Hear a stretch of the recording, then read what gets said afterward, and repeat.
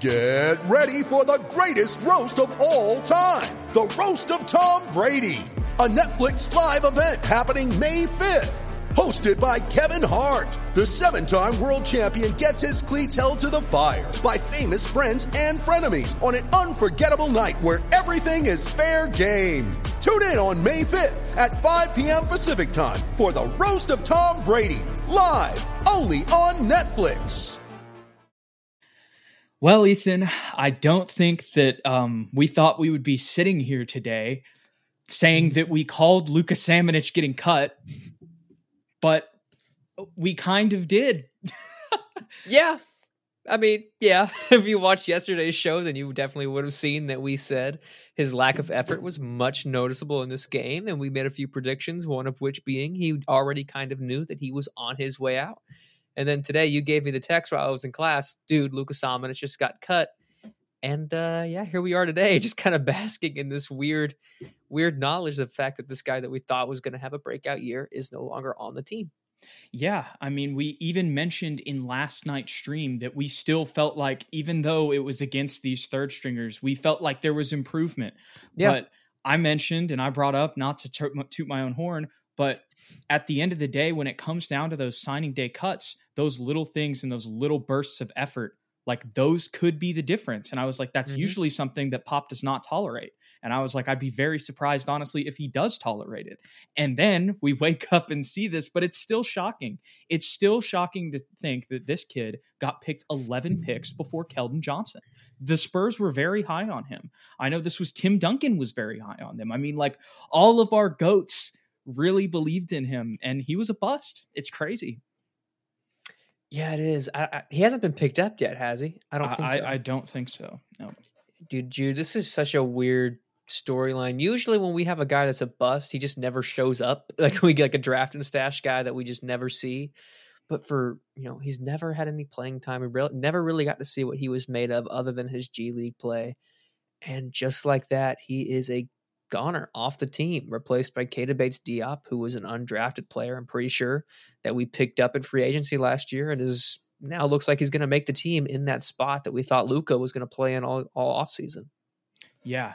I mean, Keita Bates-Diop he's just the better version at this point. Like has more NBA experience. He's more consistent on defense. He's got that same switchability. Yes, he's not 6'11", but still 6'8". It's a good size for that 3-4 kind of position. We do lose, the center thing, but we still have guys like Thaddeus Young if we really want to roll with that. And Eubanks, Jock Landale is going to come back from his concussion as well.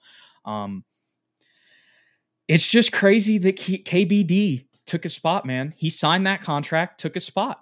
And all respect to him. I'm not mad at it. I'm glad that he's impressing the way that he is. And I'm glad that it seems like the Spurs, he seems like he's like Trey Lyles if it worked out. Yeah, for real. I agree. And it goes to show you that the Spurs will and have always had the same philosophy, which is effort and IQ will always put that above, upside and just natural ability. Because I think we both think that Luka Samanic, as far as potential, probably has the potential to be way better than a Keita Bates-Diop probably. Yeah. But at this point, it's all he's been is just like, what if he actually decides to put it together? And what if he puts in that effort and we've just never seen it? So we're going to give it to the guy that's just giving 110% effort out there. And we really don't lose that much because Luka hasn't given us that much. So we haven't lost necessarily.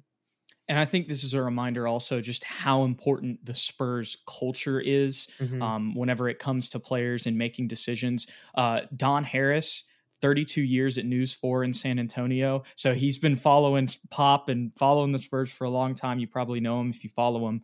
And his latest tweet is 3 hours ago. It's of the play we were talking about last night. And I can't lie, there was somebody in the show last night, I can't remember their name, but they were like, hey guys, we're probably making a little too much out of just this 3 to 5 minutes on the floor. He's going to be fine. And I even gave him, a little bit of leeway there. I was even saying that, like, yeah, we could be wrong about this. This could be an over exaggeration. It could be just 3 to 5 minutes at the end of the game.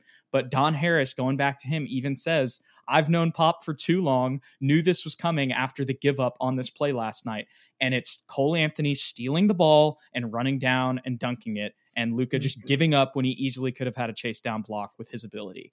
And he said, we talked about it in the sports office as soon as we saw it. One person said, surprised he didn't have to walk home.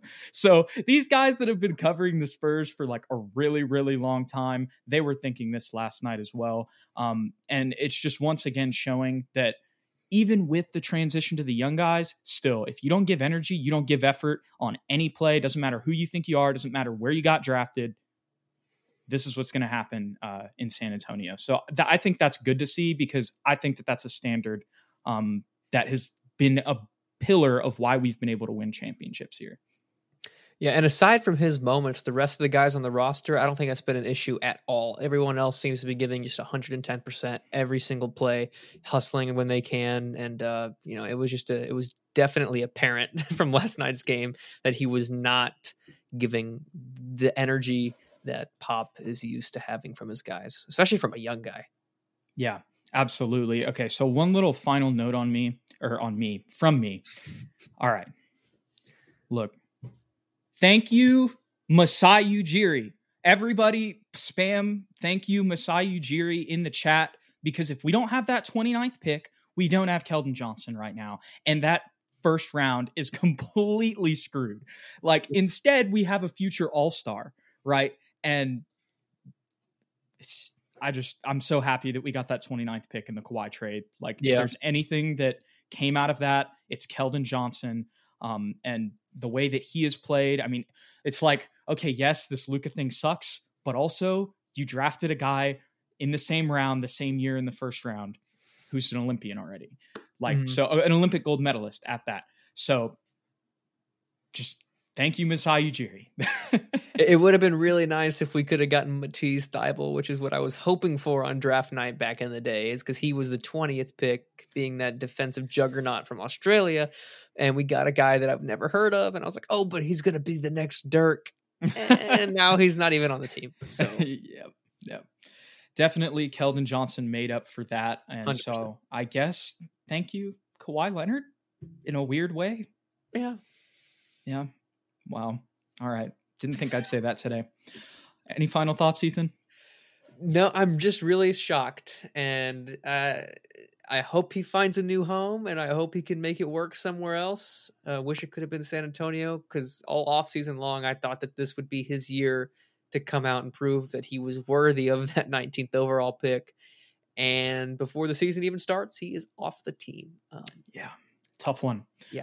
But anyways, if you guys like this content, you like our show last night, you want to go check it out, hit the like button below. Don't forget to subscribe to us. We're SSPN. My name's Jude McLaren. That's Ethan. Keep checking us out, and we'll catch y'all in the next one.